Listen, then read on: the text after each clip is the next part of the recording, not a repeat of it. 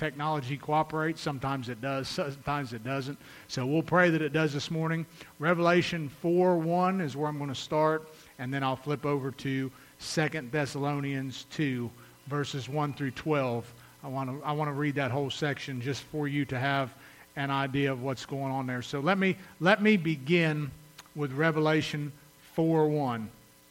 After these things I looked, and behold, a door standing open in heaven. And the first voice which I heard was like a trumpet speaking with me, saying, Come up here, and I will show you the things which must take place after this. 2 Thessalonians 2, beginning at verse 1. Now, brethren, concerning the coming of our Lord Jesus Christ and our gathering together to him, we ask you not to be soon shaken in mind or troubled by spirit or by word or by letter, as if from us, as though the day of Christ had come. Let no one deceive you by any means, for that day will not come unless the falling away comes first, and the man of sin is revealed, the son of perdition, who opposes and exalts himself above all that is called God or that is worshipped, so that he sits as God in the temple of God, showing himself that he is God. Do you not remember that when I was still with you, I told you these things? And now you know what is restraining, that he may be revealed in his own time. For the mystery of lawlessness is already at work. Only he who now restrains will do so until he is taken out of the way. And when the lawless one will be revealed, whom the Lord will consume with the breath of his mouth and destroy with the brightness of his coming. The coming of the lawless one is according to the working of Satan, with all power, signs, and lying wonders, and with all unrighteousness, deception among those who perish, because they did not receive the love of the truth, that they might be saved. Verse 11 is where I want to get my title from today. And for this reason, God, notice that, for this reason, God will send them strong delusion, that they should believe the lie, that they all may be condemned who did not believe in the truth, but had pleasure in unrighteousness. Father, I thank you today again for what we've already felt here and seen here. Lord, I pray now that you would move in the preaching of your word, that your Spirit would continue to deal with hearts and draw folks to a saving knowledge in Christ. Lord, I pray that, again, you would increase and I would decrease, that everything that is done here today is for you and your glory, and we'll give you all the praise in Jesus' name. Amen. So like I said, the title of my message today is The Strong Delusion. I want to look at for a moment, and obviously I can't possibly unpack everything that's going to take place in this time frame. But I want to look at an event called the rapture, and I want to look at what is going to take place here on earth after the rapture takes place. So back in World War II times, towards the end of his life, at the end of his life, Winston Churchill was planning his funeral. And before he died, his wishes for this was that he wanted to have a bugler set in the highest tower in the dome of St. Paul's Cathedral. And he wanted that bugler to play taps for him. And the taps obviously represented the ending of his physical life. But then he had a second part that he wanted to be done. As soon as the taps were finished playing, he wanted another bugler placed on the other side of the dome to play revelry. Because he said, it's time to get up, it's time to get up, it's time to get up in the morning. And I thought, man, what a great illustration that all of us as believers in Christ are going to die. But the moment that we take our last breath here, it's time to get up. We're going home to be with the Lord Jesus Christ. What a wonderful thought. Not that dying is exciting, but when death is defeated and eternal life begins, it is something to get excited about. We ought to rejoice in the fact that, yes, when we go to a funeral and there's a body there and we grieve and we mourn, the Bible certainly says that there is grief involved for those of us that are left behind. But if that person was a believer, they are rejoicing and celebrating because life has just begun for them in the presence of Christ and in His kingdom. And so one of the greatest verses in the Bible that talks about this fact that, yes, these physical bodies are going to die. Death is a separation. It's a separation from the physical and the spiritual. This body dies, but our spirit never dies. It's going to live eternally in one of two places, heaven or hell, based on what you do with Jesus Christ. So in 1 Corinthians 15, 51 through 54, the Bible says, Paul writes, "Behold, I tell you a mystery." That means that he is sharing something that has been previously unknown. This was new information that Paul was sharing. "I tell you a mystery. We shall not all sleep." Now, he's not talking about taking a nap. He's talking about dying. We go to places called cemeteries. That's a Latin word that means a resting place, a sleeping place. But those people aren't sleeping, they're dead. So he says, we shall not all sleep. We shall not all die. What do you mean, Paul? We shall be changed in a moment, in the twinkling of an eye, at the last trumpet. The trumpet will sound and the dead will be raised incorruptible, and we, those that are there in that moment that haven't died yet, we shall be changed. For this corruptible must put on incorruption, and this mortal must put on immortality. So when this corruptible, he's talking about this body, this flesh that is dying and decaying, he says that body is going to be changed, and we will put on incorruption. And this mortal has put on immortality. Then shall be brought to pass the saying that is written, death is swallowed up in victory. The moment you trusted Christ, death was swallowed up in victory for you. Because Jesus laid down his life, was placed in a tomb, and 3 days later, he arose and he walked out of that grave and he's seated at the right hand of the Father. And because he defeated death, all those who trust him likewise have death defeated in their place because of Jesus. That is the promise, and the proof is that Jesus lives. All other religions, all other religious leaders, many have claimed to have risen from the dead. And yet, no matter where you go, Muhammad, Buddha, Confucius, it doesn't matter. There are bones and bodies in the ground because they did not come back to life, but Jesus did. And that makes the difference. The empty tomb is the greatest testimony that Christianity is true above any other religion.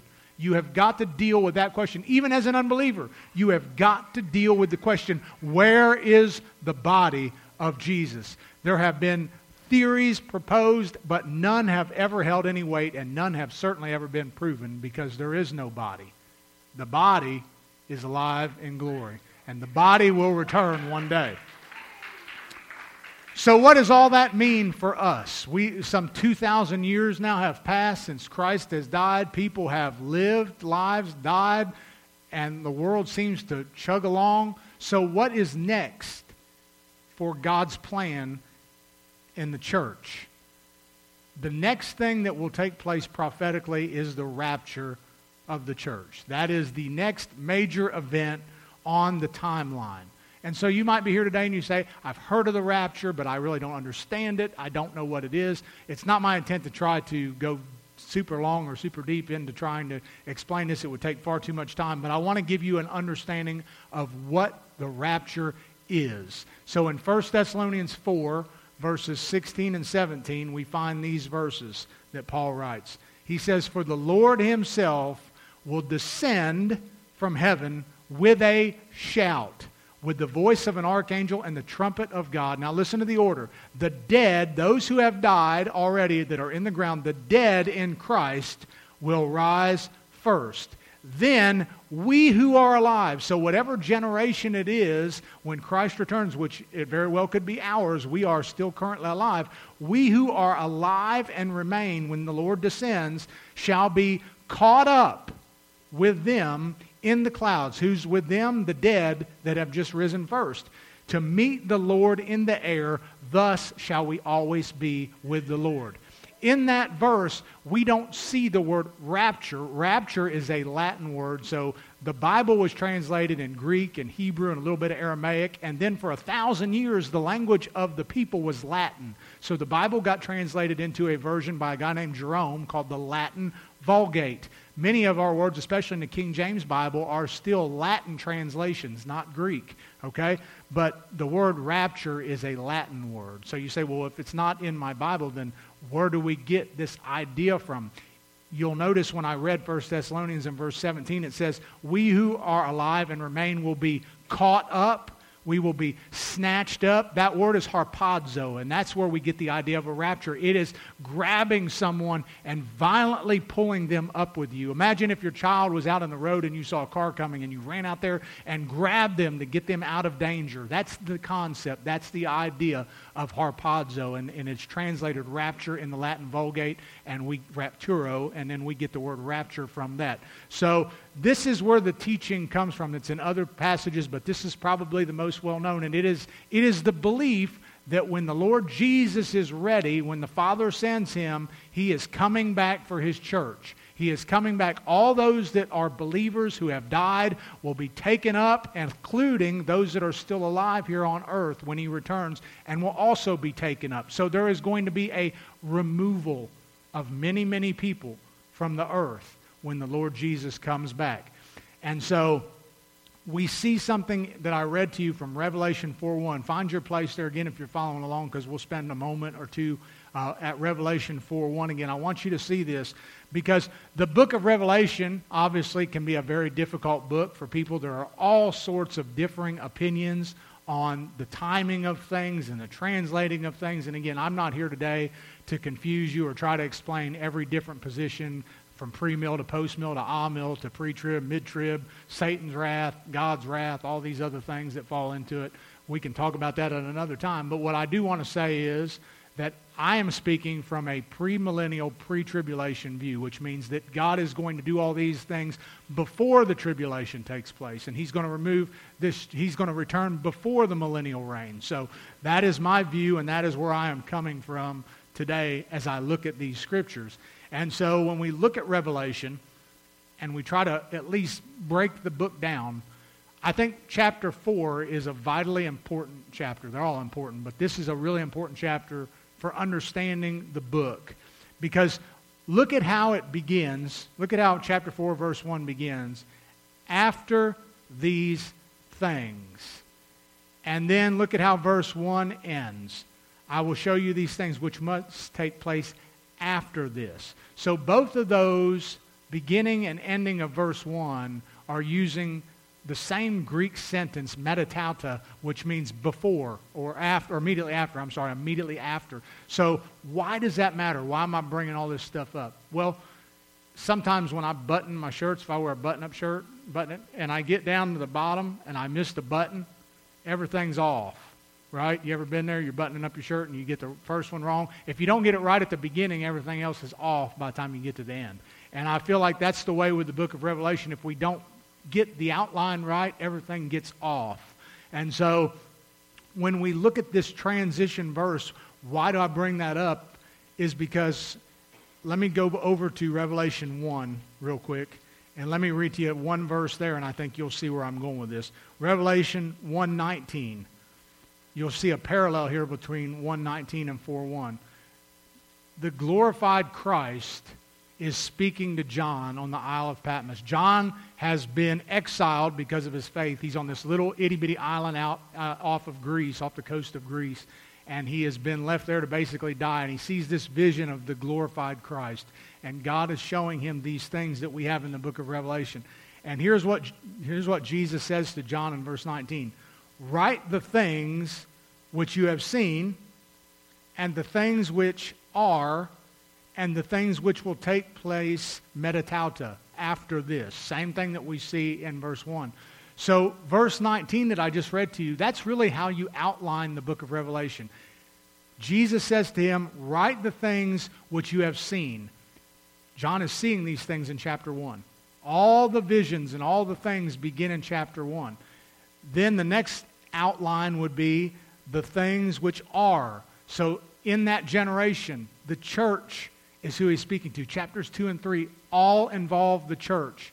And we are still in what's called the church age now. For 2,000 years, God has been using the church to preach the gospel, to reach sinners with the good news of Christ and His salvation. And we are continuing along that path until something ends the church age, which will be the rapture of the church. You see, when the church is taken out, the church age ends. And so John says, through the inspiration of the Holy Spirit, God tells him to write down the things you've seen, chapter 1, the things which are, chapters 2 and 3, and this present age, which we are still in the church age, and the things which will take place after this. After this is the end of the church age, the rapture and what follows. So that's really how you outline the book of Revelation. And I would say one of the things that you'll notice when you read this book, chapters 2 and chapter 3, over and over, you see God saying, let he who has ears to hear, let him hear what the Spirit says to the church. After chapter 3, you don't see that anymore. He's not addressing the church. Why? Because the church is in heaven. Starting in chapter 4 and 5, we see the church now in heaven worshiping around the throne with God. And in chapters 6 through 19, we see the judgment on this world. The church has been removed. And so we'll look at that today. And I want you to see some of those things with me as we go through these verses. So look back at Revelation 4:1, and I want to give you a few things this morning to think about. Number one is that there is a commencement. There is a beginning of something that is going to take place. Revelation 4:1 says, John says, after these things I looked, and I saw, or behold, there was a door standing open in heaven. In the book of Revelation, there are several doors, but just a few verses back, in Revelation 3, verses 20 and 21, Jesus said to the church at Laodicea, behold, I stand at the door and knock. If anyone hears my voice and opens the door, I will come in to him and dine with him and he with me. To him who overcomes, he will grant to sit with me on my throne, as I also overcame and sat down with my Father on his throne. Listen, here it is. He who has an ear, let him hear what the Spirit says to the churches. We don't see that language after chapter 3, because again, I believe the church has been removed. But during this age, what we are in, the church age, where the gospel is being proclaimed and the church is still here, that is the call that is made.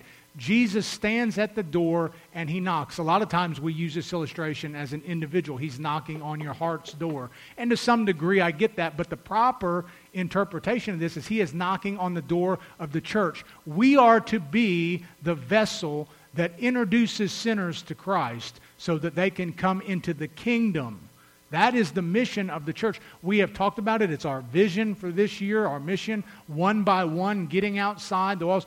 Listen, one way that a church absolutely will die and will fail is if we do not multiply by reaching people outside the doors. And we see churches close their doors every week because they have failed to evangelize. They got comfortable with what they had inside here, my four and no more, and they didn't care about reaching out to anybody. And so they stayed that little group in their holy huddle until they died. And that's unfortunate, but it happens all the time. And when we lose sight of the mission which is out there, we will die too as a church if we're not reaching the lost. We are to be those that point. We aren't the door. Listen, salvation is not by the church. You don't come in here, join and become a member, and I baptize you, and that means that you're in the kingdom of heaven. You can come here every Sunday until the Lord returns, or you go home out of this life. That doesn't make you a Christian. Just because you're a member of K-Russo Baptist Church does not mean you are a child of God. Salvation is through Christ. But the church is to be the door that leads you to Christ. But Jesus himself is the door to salvation. John 10, verses 7 through 9. Then Jesus said to them, most assuredly, I say to you, I am the door of the sheep. If you want to become a sheep, if you want him to be your shepherd, you have got to go through that door, the door that is Jesus Christ. He says, if you go, I am the door of the sheep. All who ever came before me are thieves and robbers, but the sheep did not hear them. I am the door. If anyone, listen, if anyone enters By me, he will be saved and will go in and out and find pasture. So Jesus is the door that leads to salvation. The church is the one that opens the door as Jesus knocks and allows sinners to come and receive Christ by our preaching of the gospel. Not just what the pastor does, but all of you as believers. Again, our verse for the year, Mark 16:15. Go into all the world and preach, kerusso, the gospel, to every creature. That is our duty now more than ever. Why? Because the moments that we are reading about today are very close. And if you are not ready, you are going to face what we read in 2 Thessalonians 2, not what we're rejoicing about in Revelation 4.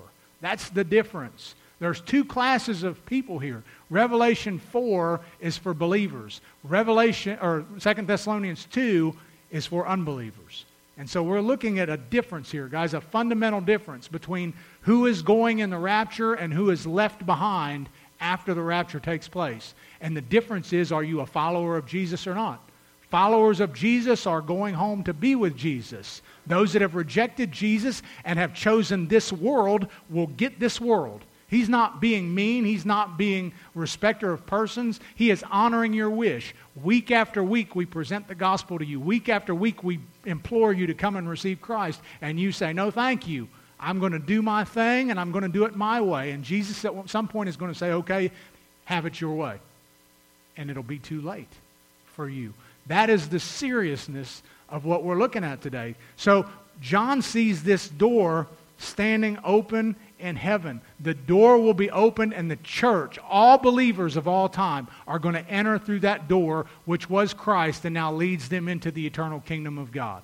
That is the joy that awaits the church. We are going home. We are not going to endure a time of judgment and wrath on this earth because Jesus took the judgment for us. Why would God pour out His wrath on believers whom Jesus already took the wrath for?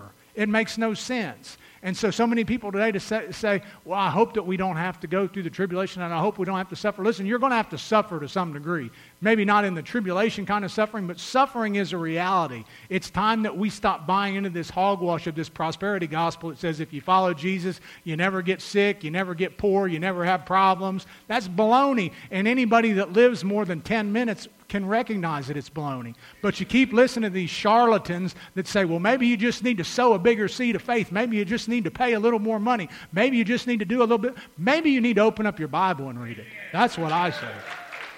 Because you're not going to find it.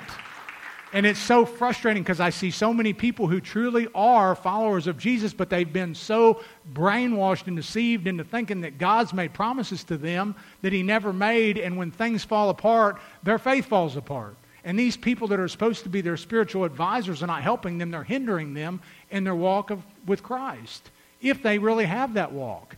And so I want you to see that, yes, in this world there'll be tribulation, but be of good cheer. Jesus said, I've overcome the world. There's going to be suffering. The Bible says if we suffer with Him, we will also reign with Him. Over and over and over again. Every one of the disciples died terrible deaths except John. All of them died martyrs. Did Jesus fail them? He said there's never been anyone greater on earth than John the Baptist. How did John the Baptist life of... John was obedient in everything. He went out before Jesus was born and proclaimed the gospel and said, repent, for the kingdom of God is at hand. He was faithful to serve Jesus all of his life. Did he die with a big house and a bunch of cattle and all kinds of money and healthy and wealthy and prosperous like these people on TBN tell you that you're supposed to be today? He died in a prison with his head being chopped off for standing up for Jesus. But you know what? The moment that axe swung down and chopped off his head, he was alive with Christ forever. And that's the difference. The Bible says, what does it matter if you gain the whole world and lose your soul? Listen, don't be so caught up in this life that you miss the next. It is time to refocus your priorities. There's nothing wrong with having stuff. There's nothing wrong with going out and trying to provide a good life. But don't let this life keep you from eternal life. Don't chase everything here that you're not chasing and pursuing Jesus. That is foolish. and it will cost you your soul. And so we see this door open for the church. All who come by faith in Christ are going to one day walk through that door in Revelation 4:1 and enter into the kingdom of God, both those that have already died and those that are alive when He returns for this rapture moment with His church. And so John tells us, John is kind of a representative, if you will, for all believers in this passage. He sees this door open, and I love this, as he's seeing these things. The first voice, John says, I heard was like a trumpet. He didn't say he heard a trumpet. He said I heard a voice that was like a trumpet speaking with me, saying, come up here. So he hears a voice, and this voice sounds like a trumpet. I want to read 1 Thessalonians 4:16 and 17 again to you. Just again, kind of getting this idea in our minds. It says, for the Lord Himself will descend from heaven with what? A shout. A shout. See, Baptist, it's okay to shout sometimes. It's in the Bible. If Jesus does it, it's okay if you do it sometimes. The Lord Himself will descend from heaven with a shout, with the voice of an archangel, and with the trumpet of God, and the dead in Christ will rise first. Then we who are alive and remain shall be caught up. Harpazo, will be raptured, will be snatched out of here. Instantly we are taken up together with them in the clouds to meet the Lord in the air, and thus shall we always be with the Lord. You know what, as I read that, got me so excited to think about? There's not a lot of times when it's mentioned, but do you know every time I could find, and I might have missed some, but every time I could find that Jesus shouted, there was a resurrection. Every single reference I found where Jesus shouts or cries out, people came out of the grave. Let me give you a couple of those. John 11:43, when Lazarus died, Jesus comes on the scene. He intentionally waited 4 days to make sure that Lazarus was good and dead, that he wasn't coming back. And the sisters are crying and people are crying, and they say, Jesus, if you would have got here sooner, you could have done something about this. And He says, I'm telling you that your brother will live. And they say, yeah, I know he'll live on the resurrection day. And Jesus says, I am the resurrection and the life. He who believes in me, though he die, yet will he live, and he who believes in me will never die. And then He asks the question, do you believe this? Do you believe that He is the resurrection and the life? Do you really believe today? I'm asking you personally, do you believe that when you place faith in Jesus Christ, that one day when you draw your last breath, you will live forever with Him? That's what saving faith is. Saving faith says, I am a sinner in need of mercy and grace. I am hell-bound without Christ. But if I will trust Him, He has promised to forgive my sins, to cleanse me, and to guarantee that I will live forever with Him. The empty tomb proves that Jesus is the resurrection and the life. And so, listen to this. He comes to the tomb. They roll aside the stone. And here's what happened, John 11:43. Now when He had said these things, what does He do? Cried out with a loud voice. In other words, He shouted, Lazarus, come forth. I've heard preachers saying this. They're probably right. You know why He called Lazarus by name? Because if He just would have said, come forth, all the dead would have come out of the graves. He called Lazarus by name. And Lazarus come out of the grave. Let me give you another one. Matthew 27, verses 50 to 52. Jesus cried out again with a loud voice. He's on the cross. He cries out, and He yielded up His spirit. And when He cried out, behold, the veil of the temple was torn in two from top to bottom. The earth quaked, and the rocks were split, and the graves were opened, and many bodies of the saints who had fallen asleep, had died, were risen. Jesus crying out equals a resurrection. And I'm so glad when we read that verse and we see what's going on in Revelation 4:1, when the Father says, go get my church, and that shout is made, the dead in Christ are going to rise. And in the Bible, when you hear trumpets, they were used for different things. They were used to call a war together. They were used to call praise and worship together. But what they always did was assemble the people. And when Jesus shouts, the dead are going to rise and the trumpet's going to sound, and that's the assembly of the church together in heaven. That is the promise we have. That is what God is doing for us. He has opened a door through Christ that no one can shut, and when we leave this earth or when the rapture takes place, we are all as believers going through that door into eternity to be with him. The shout will declare it to those that are still alive, and the trumpet will summon us home. And man, what a day that will be. What a day that will be. And I know that sometimes we get so enamored with the rapture that that's all we start to think about is, I just can't wait to get out of this earth and blah, blah, blah. But listen, we have work to do. If without us, this world will never hear the truth. It is our duty to get out there and tell people, because the goal is to take as many people with us as we can.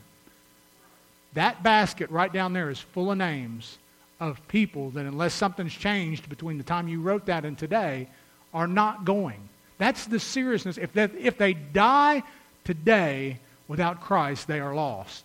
If the rapture takes place, they are left behind. That is the urgency. I'm not saying that to make you discouraged. I'm not saying that to cause you to fear. I'm trying to get you to understand that the finality of this thing is upon us and we don't have much time left. And if we don't get serious and we don't share the gospel and we don't live out Christian lives in front of people, are they ever going to want what we have? Are they ever going to take us serious if we look just like them? They're going to say, why do I need this Jesus? I live better than you. You talk about this and you talk about that. You talk about how much you love God, but you sure don't show it. It's time that we start letting our lives match what we say we believe. We're going to fall short. We're still going to sin. But we can't continue to make excuses, and we certainly can't continue to pursue the things that Jesus died for.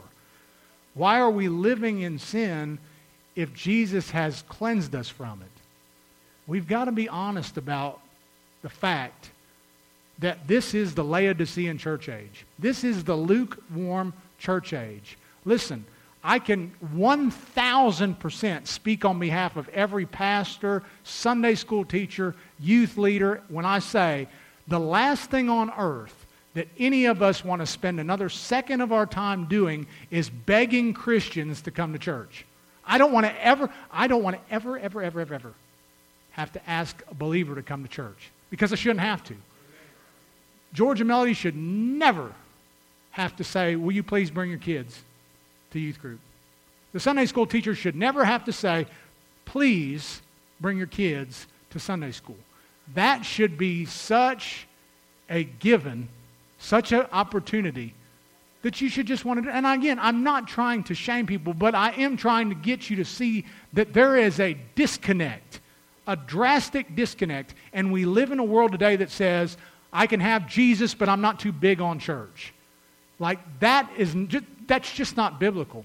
I'm not here trying to just promote a church thing. I don't get a bonus if I hit a certain quota. Like if we hit 200 people, I get an extra 10% of my check. It doesn't work that way. I am genuinely saying this because I am concerned that we are going to lose the next generation if something doesn't change. I've been preaching this for years, and I see it continue to go down this slippery slope where parents are more concerned that their kids have all the things in the world that they didn't have, with very little emphasis put on Christ.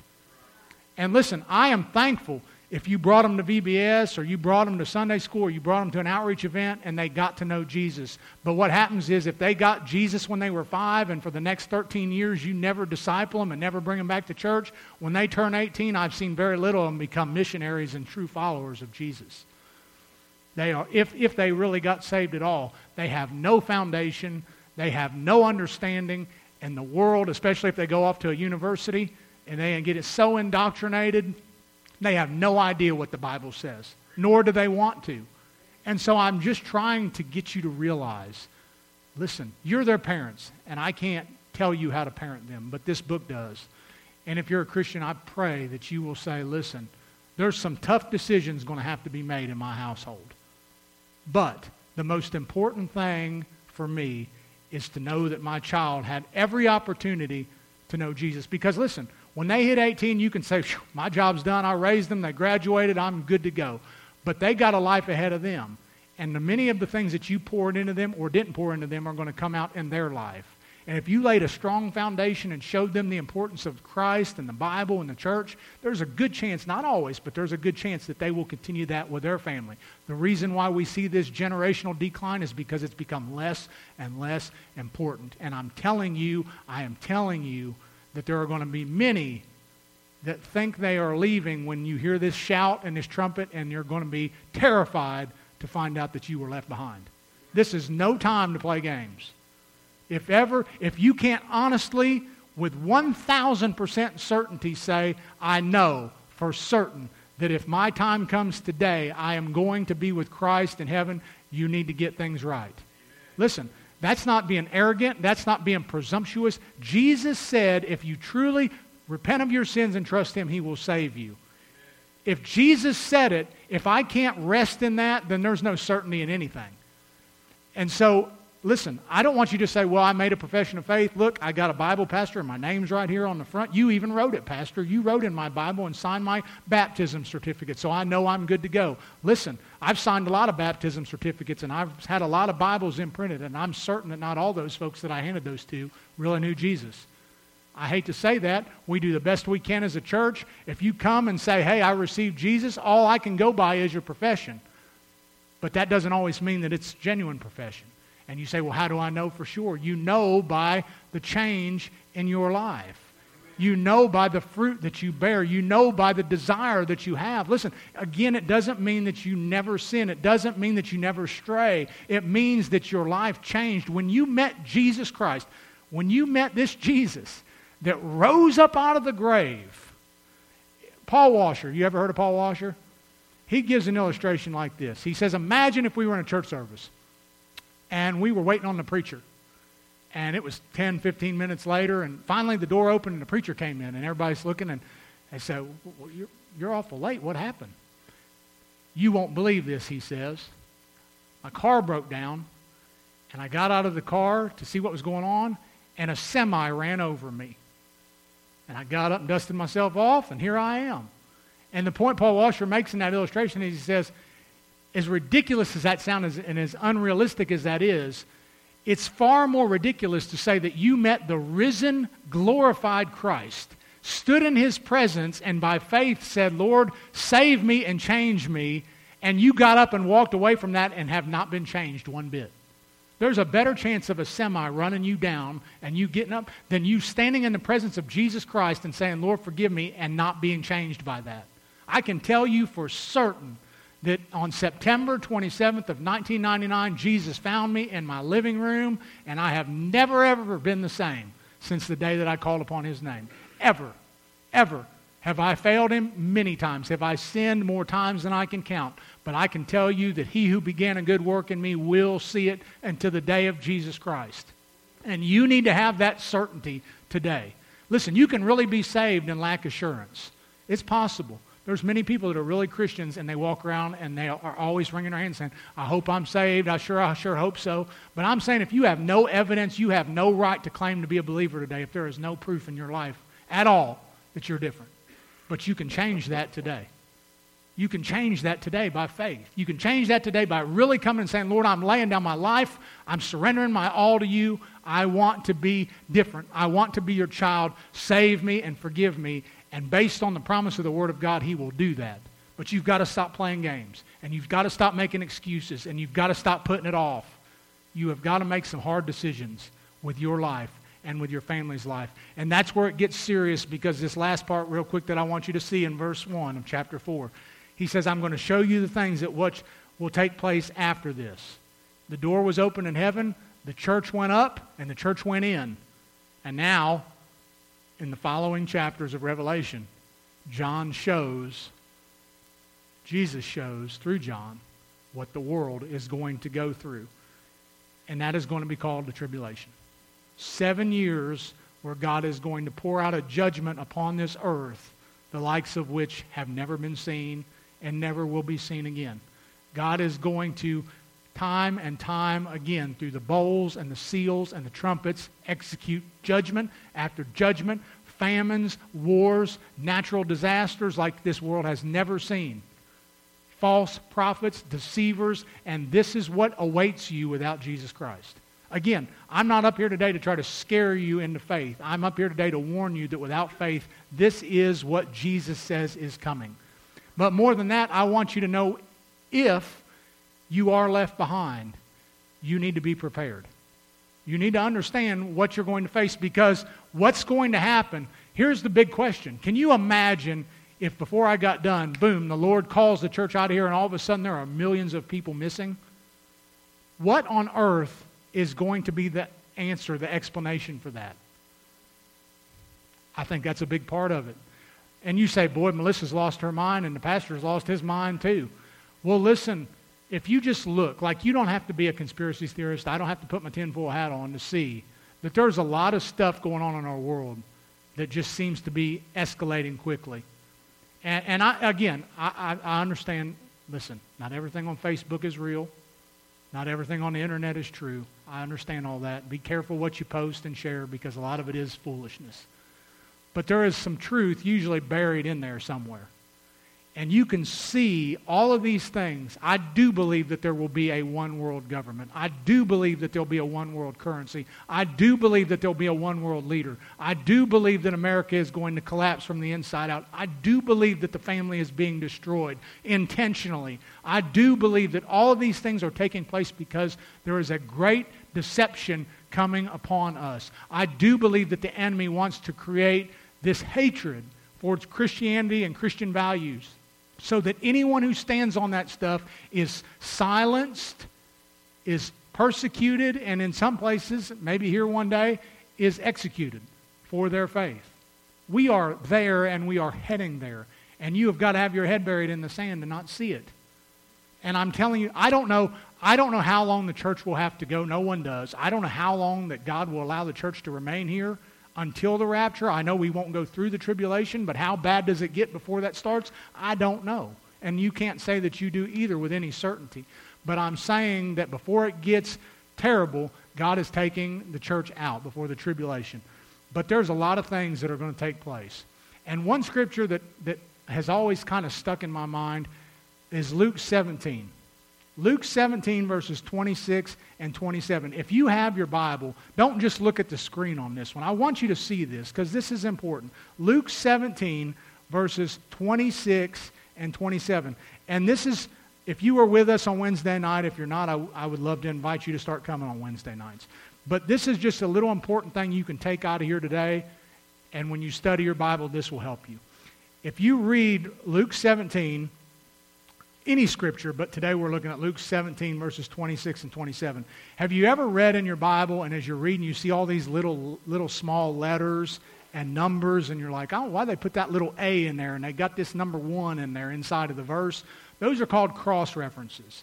So what that means is when you're reading a verse and you see a little letter next to it like an A, if you look over in the center column, or some Bibles have it at the bottom of the Bible, you find that verse and it'll give you other verses that match with this verse, okay? So for example, when I read Luke 17 verse 26, it says, and as it was in the days of Noah, so will it be also in the days of the Son of Man. They ate, they drank, they married wives, and they were given to marriage until the day that Noah entered the ark and the flood came and destroyed them all.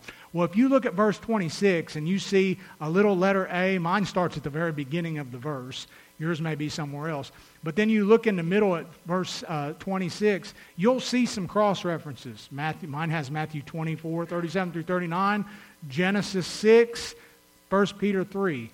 I think every Bible I looked at that I had Genesis 6 as one of the cross references. Because that verse always struck me as odd, like, as in the days of Noah, so is it going to be when Jesus returns.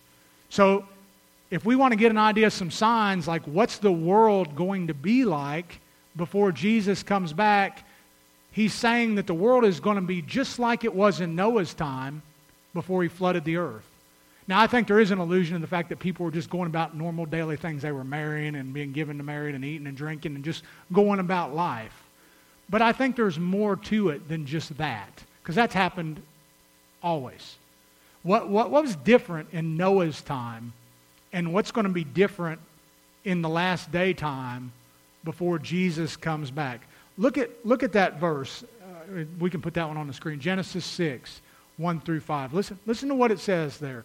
It says, now it came to pass when men began to multiply on the face of the earth and daughters were born to them, the sons of God saw the daughters of men that they were beautiful, and they took wives for themselves of all whom they chose. And the Lord said, my spirit shall not strive with man forever, for he is indeed flesh, yet his days shall be 120 years. Now look at what he says next. There were what? Giants on the earth in those days. Question, where did the giants, do you think, come from? There's a lot of opinions on that. But back in verse 2 that we just read, it said, the sons of God procreated with the daughters of men. That word, the sons of God, has been interpreted different ways. But to make a long story short, throughout the Bible, I believe it's a reference to fallen demonic creatures. So you have these demonic, this Nephilim, if you want, that's the Hebrew word. These Nephilim, these demonic creatures inhabiting human bodies, procreating with the daughters of men to create these giants that were on the earth in those days and also afterward. When the sons of God, here it is, the sons of God came into the daughters of men and they bore children to them, those were the, now listen, what does it say about these giants? Those were the mighty men who were of old, men of renown. Listen, we've seen tall men. Robert Wardlow is one of the largest men in the Guinness Book of Records that has ever lived. He was not a mighty man. He had to walk around with a cane. He could barely move. He was 8'10" or something like that. He was not his size was intimidating, but he is not what they're describing here. This is not people who had a pituitary gland issue and just grew big. This is something different.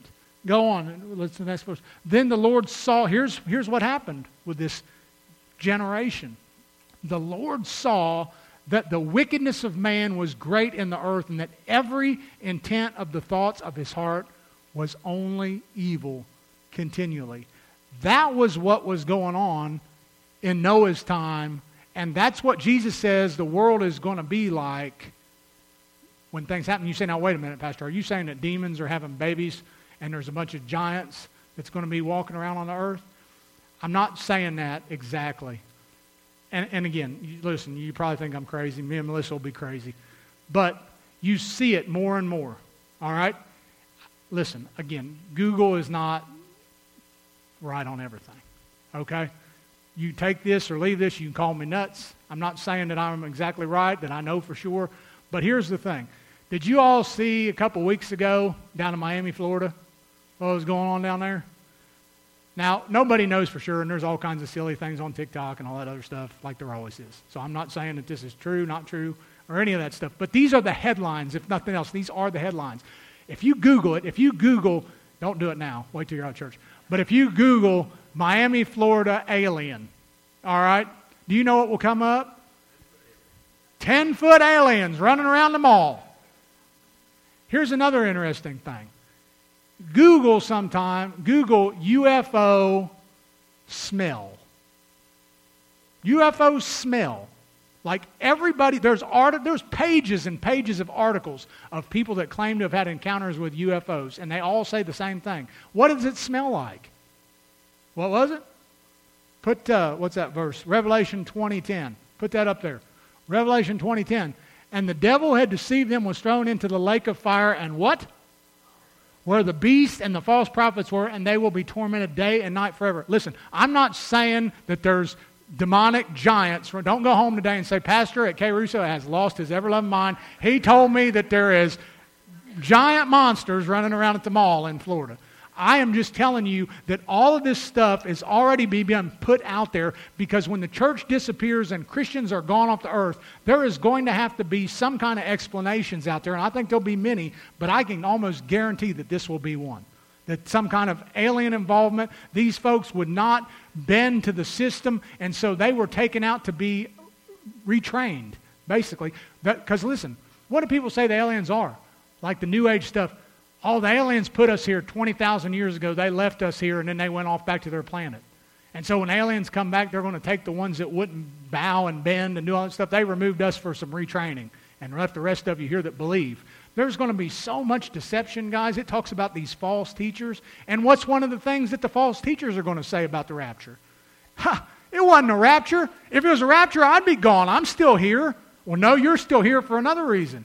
You're still here because you never knew Jesus and you've deceived a whole lot of other people. But listen, there are so many false teachers that are going to come out and say, well, it couldn't have been a rapture. Look, our church is still here. And so all these deceived people out there are now going to have this religious awakening, and they're going to flock to these churches where they're going to get deceived even more. And so they're stuck in this thing. And the scary thing about it is, remember what I read in 2 Thessalonians 2:11? Who sends the strong delusion? God sends it. Because you have chosen to believe a lie and to reject the truth. When the truth is going to be so evident and so clear in front of you, God is going to make this deception so deep that you won't be able to believe the truth. That is scary to me. And so I want you to understand, if the rapture takes place and you remember this message where some crazy lunatic pastor stood up and talked about aliens and sulfur and all that other stuff, please don't believe anything that you see on the news, anything that you see from these apostate churches, because I'm telling you that the reason why all those people disappeared is because they went home to be with glory. That's where they went. It wasn't aliens. It wasn't anything else. And you have got to be ready for this. You need to be ready before it takes place. But I want you to understand the seriousness. Now, you may think I've completely lost my mind, and that's okay if you do. But my duty is to warn you. I could be so far off base and so wrong, I don't think I am. But if I am, okay. Everybody thinks I'm nuts. Not the first time, won't be the last. But if I'm right, then this may be the only thing that will help you get through that time. The only thing that keeps you from falling into that deception and trusting Jesus Christ as your Savior. This may be what you need to hear today to stop playing these games and get right. There is going to be a separation of the church and the world. Should already be one when you got saved. But I'm talking about a physical separation when God calls His church home. I'm asking you point blank today, are you ready? 100% certain that you are going to be with the Lord Jesus Christ. If you can't honestly, I don't need to know, but you and Him should know. If you can't say, I am 100% certain, and I am certain, not because I got a Bible, not because I was baptized, not because I'm a good person, not because I come to church regularly. If you can't say that you are born again because there has been a change in your life and a continual change in your life because of faith in Christ, then there is a problem in your profession. Period. But you don't have to stay in that place. We give an invitation every week. Listen, I want to be clear about what the invitation is and what it isn't. The invitation is an opportunity to respond to what you've just heard. Walking that aisle doesn't save you. Praying a prayer doesn't save you. Laying hands on you doesn't save you. Jesus saves you. And the response to the message is, Lord, I am lost. My sins have separated me from you. And I am coming today publicly to show the world and to come to you to say, I want you to save my soul and forgive me of my sins and change my life. That's what the invitation is for, not for anything else. There's no guarantee if you walk forward and pray a prayer, He's going to fix your marriage, give you a job, heal your cancer. He can, but that's not what we're calling you to come for. We'll pray for you gladly for those things. But the invitation is for you to come and get things right with Jesus. And if you're a Christian and nobody knows you're a Christian, or they're shocked to find out when you say you are a Christian, then whatever's going on in your life that's causing you to look more like the world than Jesus, the invitation is the time to come and say, change those things in my life. I want my family, my friends, my coworkers, my neighbors to see Jesus when they see me. That's what I want, because church, that's what we need. That's what the world needs. And God will use you, but He won't use you until you surrender. Father, we come to you today just grateful that you love us and you give us your word and you give us this opportunity. Lord, you don't want any to perish, but that all should reach repentance. And Lord, we as a church don't want to see anyone left behind, and they don't need to be. And so God, in this invitation, I pray that you will deal with hearts and that you will save souls and change lives. If you're calling someone into the ministry, if whatever you're doing here today, Lord, I pray that they would let go and surrender and follow you. And we'll give you all the thanks in Jesus' name. Amen. Phyllis, you come. Phyllis is going to lead us in a song of invitation. The altar is open. There's people here that will pray with you. I will pray with you. But you have got to respond in faith, because Jesus is the only one